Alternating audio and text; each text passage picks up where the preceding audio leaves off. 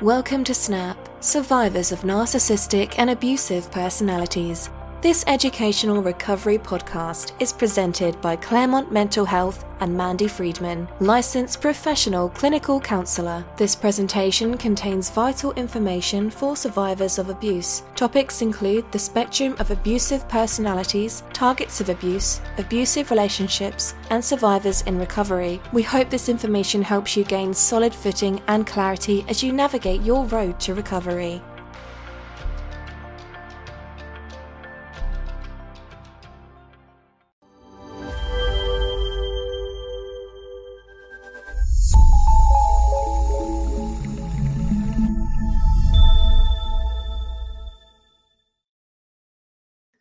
Hello, everyone. Mandy Friedman here, licensed professional clinical counselor, clinically certified domestic violence counselor, clinically certified trauma professional, the creator of SNAP, Survivors of Narcissistic and Abusive Personalities, and the owner of Claremont Mental Health. Oh, got it. I'm here today with Leah Abel. Hi, Leah. Hi, Mandy. Thanks for doing this video with me. So Leah is on staff here at Claremont Mental Health, and Leah specializes treating trauma, but also she specializes treating medical trauma. So she's a specialized, doubly specialized therapist at Claremont Mental Health. So Leah, can you tell me a little bit about why you decided to study medical trauma? Absolutely. I think like most therapists, it came from a pretty personal space. My own experience with medical trauma, especially in the women's health arena. I grew up experiencing a lot of medical gaslighting, misdiagnosis, mistreatment, chronic illness and pain. And it wasn't until much later in life that it was actually framed up to me as trauma, which was a pretty big part of my own healing process and kind of got me to where I am today. So I think, the understanding of it being trauma, working through the trauma, and recognizing how big of an issue this is and continues to be, especially in post-COVID time, kind of fueled that passion. So now I'm here. And I'm so glad that you are, because a lot of our clients have experienced what we treat clients with complex PTSD, which means that they have experienced trauma from multiple fronts throughout their lives. And medical trauma, especially for women, would be an issue that comes up. Now, I'm going to tell you just a really quick, brief story, and I want you to tell me if this is medical trauma or not, because this happened to me, and I know it's medical trauma, but I'm still going to tell it anyway. So I went to the dentist. This was years ago. I broke my tooth on a donut. That's just what happens. You break your tooth on a donut, and go there. Never been there before. And they were, shooting Novocaine into my gums without any kind of numbing agent or with any kind of warning whatsoever. And it was like a father and son practice. And I had the son. And while he's working on me, he's talking about going to a professional football game, and that, someone puked on him and how he was partying and had such a great time. And the nurse, hygienist, she seemed kind of nervous around him a little bit, like, she's sort of like nervously laughing. It was just like inappropriate conversation. And in the meantime, he's jabbing me with a needle and not giving me any kind of heads up or anything. So I just, at some point, I started crying, and I kind of pushed him away. And I said, if you're going to hurt me like that, I need you to tell me that it's going to hurt. And he stopped talking and he said, I'll come back when you're feeling better. And I'm crying. And the hygienist is like, I'm so sorry. Are you okay? She's trying to be nice. And then when he comes back in the room, she changes. I noticed that she was very kind and consoling me, but when he came in the room, she would stop. Fast forward, I had to come back for another go around of something. And this time I have the father, and he puts his hands in my mouth with no gloves on. And I'm not joking when I say that I could taste his lunch. Oof. So now, whenever I go to the dentist, I can do needles in the arm. I've had surgeries. I'm really not skittish about pain. I have a very, very high pain threshold. Redheads, we have a higher pain threshold than most people. We do. And being a survivor of abuse, I have a very high emotional pain tolerance as well. Mm-hmm. But now when I go to the dentist, I have to have medication if they're going to give me a needle in the gums, and I have to have them do it in a specific way that distracts my brain. Otherwise, I fall to pieces and start crying. And then I say this, it's not you, it's me. Yeah. So is that a story that sounds like medical trauma? 1000%. Without a doubt in my mind. There are so many aspects to medical trauma. It's very multifaceted in the sense that there's the relationship with the doctor, or in that case with the dentist. There's the setting and the surroundings, so your environment. So you think, you're laying on this table, there's bright lights, there's sometimes beeping, and you're hearing conversations about puking and nervous laughter and all of that. There's the actual physical discomfort that you're feeling. So, there are a lot of angles that medical trauma can be present. But, the main thing that I'm hearing when you talk about that is the lack of consent, right? So you were in a position where you were essentially, restrained, right? Like you have to lay still in this spot while somebody is inflicting pain on you. That is torture. That is a tactic for torture. In this setting, what makes it so confusing is the fact that the person that is performing that is put in place to help you. So it's very conflicting to our brains to be thinking, well, this person is somebody that I sought out that is treating me for a medical condition. They are in place and trained to take care of me and to help me. But my fight or flight is on right now because they are also causing me a great deal of distress. And it's a really confusing place to be in. So it makes sense that now in that type of setting, there are certain things that you need to put in place to feel comfortable. And I have read that there's research showing that trauma survivors are often more traumatized by the fact that people don't care or that no one stepped in to rescue, and that winds up being the most impactful thing. And I would say that in that situation for me too, it was that I'm clearly upset. It's obvious that you're hurting me and you don't even care at all. In fact, you're making it seem like that I'm the problem. When you feel better, I'll be back. Very patronizing, as if I'm a hysterical female who's just, moody or on my period or some shit, Yeah.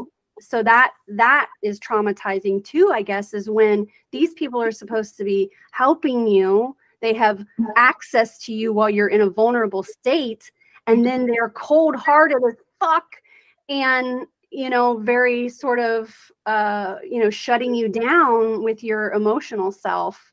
Then, and I'm not going to talk about myself this whole video, but during COVID, I had to get a test. This was before we had the tests at home, and I went to an urgent care. This is how the trauma comes back up, right? Yep. And she says, I'm going to put this in your nose. She did not tell me that she was going to jam it up into my brain. It was so painful. And I was pushing the woman off of me, and she kept going. I was told, stop. And she kept going. Yeah. And I sobbed and sobbed and sobbed the whole way home in the car to my husband. I'm like, the part that really got me was when I told her to stop and she wouldn't, you know, like, holy shit. So we have trauma responses to this, right? We have fight, flight, freeze, fawn. Sometimes it's fight. So I took to Facebook. If you have PTSD, this place is not trauma informed. Do not get your COVID test here. Anyhow, okay, so we know what medical trauma is. We Yes. described the kind of environment and the behaviors that take place, why it feels the way that it feels. It's torture. Mhm. Can I also just point out that it's different for women? I know I said it 3 times already, but it is different for women. It I is. was talking to my husband about vasectomy versus tubal ligation. Yep. Oh my God. This man, no way. No way. No Yeah. way. But when I looked into what it takes to do that now, it's very easy, non-invasive. You can be doing something one day, 2 days later, not a big deal. Mm-hmm. That's not what my experience at the down there is like when I go to the doctor. Yeah. It's not like advanced and simple, easy, you know, it's lay there and take it. And we're using the same tools we've been using for 20 years. And we don't really have any more information than we had 20 years ago. Yeah. So yeah, we have more complicated parts and functions of the body. Yeah. And then of course, women tend to have trauma, unfortunately, walking into the office with pre-existing trauma. Tell me, so in my situation, I had not experienced that kind of thing before, but if I had, what would that be like for me? You know, like with the testing of the COVID thing, I was hypersensitive at that point. But let's say you have, you know, medical trauma and now you're walking into a medical setting. What are the typical things that are going to come up within a person when they try to go and get medical help? It's a great question. So I think the first thing I want to point out is like kudos to you for going into a medical setting. Because I think one of the things that we see most often is if you've experienced medical trauma, your tendency is to lean along the line of medical avoidance. So you're just going to avoid care, which is not what we want. Because, you know, as much as in this realm we have a love-hate relationship with doctors, we still need them to take care of us. And so you know, if you're finding yourself experiencing medical trauma and working towards entering back into a doctor's office, you know, you could be experiencing a lot of physical sensations. So you've got the nervous stomach, kind of that pit in your stomach. You could be shaking. You could be having panic attacks, sweating. You know, there could be difficulty with vision even, you know, depending on, you know, the type of trauma you experienced and where it was in your body. There could be, you know, some flares associated with that as well. You know, I know for myself personally, when it comes to medical trauma, if I have a doctor's appointment, my schedule's got to be clear that day because I need to have time before and after to make sure that, you know, going into it, I know I'm going to get a nervous wreck and I need to be able to have time and space to kind of clear my mind and, you know, focus on finding my peace. And then afterwards, there's going to be a crash and I need to be able to just rest my body and relax. So, you know, it's pretty dependent on what your specific experience was. But I think in general, there's a lot of physical anxiety symptoms that can be associated with walking back in. And those physical anxiety symptoms are often difficult to discern between what's medical and what's somatic. And that's where we get mischaracterized right there, isn't it? I mean, Absolutely. Isn't that part of the issue is that they're not willing to sit with us and figure out what is the thing and what isn't the thing. And then you just feel crazy. Like, all right, I guess I was just making it up, you know? Yeah.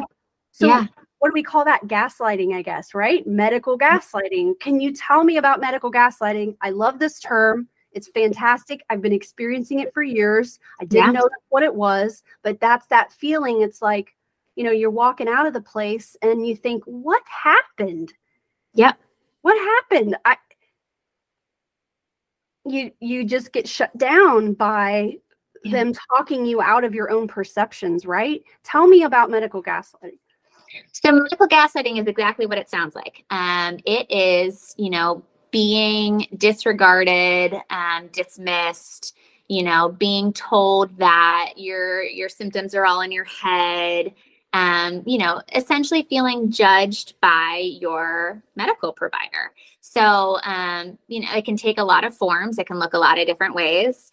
There can be, you know, being interrupted while you're trying to talk. There can be moments of feeling like you're just being dismissed in general and being belittled in that experience and in what you're talking about. There can be moments of simply not even being allowed to speak and being completely shut down. I think the one that most people, mostly women, resonate with is the notion that you're being told that your symptoms are all in your head. And with that, it's being told that your symptoms are in your head and then not being given a mental health referral or a mental health screening, right? So it becomes a bucket and a way to essentially tell somebody that they're crazy and you don't have time for them, which, I mean, is a tangent that I could go on for a million reasons, right? Like, yeah, there might be a mental health component there, and that just is not a way to give a mental health diagnosis. That's not how you tell somebody that they have a mental health diagnosis.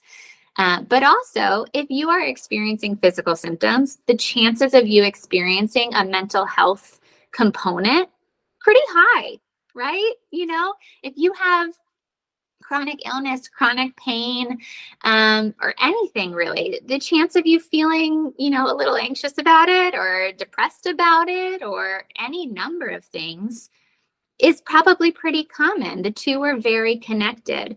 But what we run into in the medical setting a lot is that the focus is so much on the physical body that we forget about the mental health component as well. So mental health in that space essentially becomes a mockery. And, you know, all we're doing in that moment is adding to the stigma and making people feel like the two can't coexist. Man. I know. It's a real bummer. Yeah, it is a bummer. And then, you know, you gotta think about like the culture of where they're working. Yeah. And, you know, how they're trained to work in that environment. Yes. So, and how they're not corrected either necessarily. And then, so it's a very low empathy culture, essentially. It is. And, you know, I think, you know, women certainly have it worse. I think we've talked about this before, especially in our line of work, but, you know, women are more likely to be misdiagnosed or gaslit into thinking that it's all in their head. You know, I think I had written in my notes that, where was it? Women are twice as likely as men to be given a mental health diagnosis when their symptoms are consistent with heart disease. And the reason is, you know, this can be traced back. Women aren't in the curriculum. There is not proper representation in medical school education for women or for, you know, anybody that's not a white male, essentially. And so if they're not being studied, if they're not being talked about, then they're not going to be treated. Okay. Now, next topic, which I got to spin around in my chair because I'm like, medical narcissism. Yeah. Go. So medical narcissism and medical gaslighting, they go hand in hand, right? So, you know, I think some people have heard of this, but the white lab coat syndrome, or, you know, what that's called, but doctors, I'll put it bluntly, they are in a position of power, right? You are walking into their office. You are vulnerable. You are scared. You are anxious. And they know that, right? And they are very focused on maintaining their position, maintaining their stature, maintaining their authority. And anything that threatens that is very scary to them. And so they will do what they need to do to make themselves look good and make you leave, is what that comes down to. And stop asking questions. Yep. And stop asking. Yeah. Yeah. Yeah. Shut you down and get you out the door. Yeah. So I think cover their ass. Right. A lot of times I think what the difference between kind of a narcissistic doctor, so medical narcissism, and, you know, one of the good ones, one of the empathetic ones, one of the ones that's in the field to do the work to help the people, right? One of the biggest differences is how they view appointments. So I think oftentimes a doctor that, is exhibiting narcissistic tendencies views appointments as a paycheck, right? Get as many in as you can and cash those bills and go off on your yacht. Versus somebody that's there to do the work is going to sit down and take time with you. And they're going to try to figure out what's going on. They're going to listen to you. They're going to work with you. They're going to be your teammate and not your superior. But, you gotta sometimes weed through the bad to find one of those good ones. But it is, narcissism is obviously a heavy topic and something that we work a great deal in, and it is very prevalent in the medical space as well. Wow. Yeah. I mean, and then if you have limited resources, if you don't have insurance, you don't have the luxury of shopping for a new doctor necessarily, you don't have the luxury of going to a private practice where it's out of pocket only. So when you don't have the financial means, it can make it even worse. Or if you don't have the means of transportation to get to the place that you need to go, it can cause problems. So that's where the intersectionality comes in. You mentioned that, the research and the subjects of medical research over the years is usually about men. And so therefore the system in itself is imbalanced. We're going to do more videos about medical trauma, Leah and I. So when you see those come out, we're going to talk more about solutions then. Right now, we're just kind of defining it and describing it. But later in a different video, we're going to tell you what you can do about this. But I'm going to tell you right now that I did find a doctor that was empathetic and that did take the time to talk to me and to treat me like a human being. And not just talk to me like a peer in terms of being human and in my capacity to understand things. He talks to me like I'm intelligent and that whatever he knows, I could likely know as well if I had the same training he did. He does not make me feel crazy when I'm saying to him things like, I'm feeling this feeling. I don't know if it's real or not. I just need you to check it out and make sure that I'm okay so that I can relax a little bit more. And he will go with me through those things and will, explore issues. He has like a sense of curiosity about him. He's interested. So there's things you can look for in medical professionals. If you have the privilege of being able to try different things, then you would want to curate your care team and make sure that these people are people that actually see you with respect and treat you with respect, and that they truly care about your well-being and give you time to say the things you need to say. They ask questions out of curiosity. So they are out there. And mine is Dr. Rose at Observatory Primary Care. If you live in Cincinnati, if you're a survivor of abuse or if you have PTSD, he is trauma informed. And I don't even care that I'm telling people about him. I already have my spot. I'm already a patient. But I tell people about him all the time because I want them to know that there are doctors out there that don't treat you like crap. It's just a matter of having the resources, having the privilege of being able to find that person.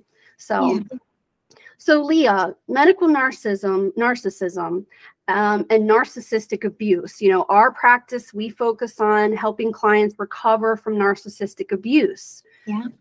So that means if you are a survivor of medical trauma, you fall within that category because essentially medical trauma is a form of narcissistic abuse. Is that correct? Yeah, specifically if we're talking about the medical gaslighting piece, right? So, there are forms of medical trauma that are more related to, say, like a life-altering or life-threatening diagnosis. Like that can be medically traumatic. Yes. Or say, you experienced a medical emergency. You had a heart attack. That can be considered a medical trauma as well.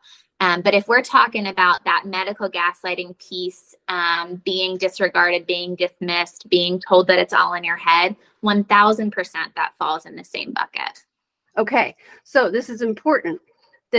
So there's medical trauma that exists just as a result of things that happen medically. Yep. You know, something can happen that's traumatic that is completely separate from the interpersonal dynamic with the staff and the doctors and the system itself. It's just you lost your leg, or you were in a car accident, or something terrible happened like that. That's trauma in itself. Correct. But with medical trauma that we are discussing, we're talking about the interpersonal elements that lead to a form of narcissistic abuse. The psychological and emotional component here, that the mind-body connection between trauma and medicine. So there's what happens to us in those traumatic events, and then there's how we're treated on an interpersonal level. Okay. And oftentimes the two intersect, right? You get a life-altering diagnosis and it's given to you by a doctor that doesn't have empathy. So the two kind of go together, right? Or you receive that life-altering diagnosis, and then your follow-up care is dismissive. And so oftentimes we see them together. And you know, we'll talk about this later in our future videos, kind of how it kind of manifests itself and the different levels associated with it. But if we're talking, you know, that interpersonal relationship with a medical staff or a medical provider, and you are being dismissed and told that there's nothing wrong with you, then yeah, we're looking at narcissistic abuse.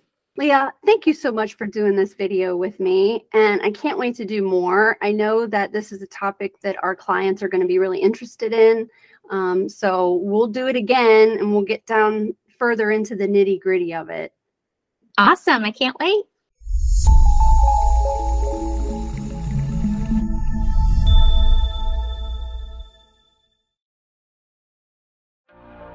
If you like this podcast, subscribe and leave us a review.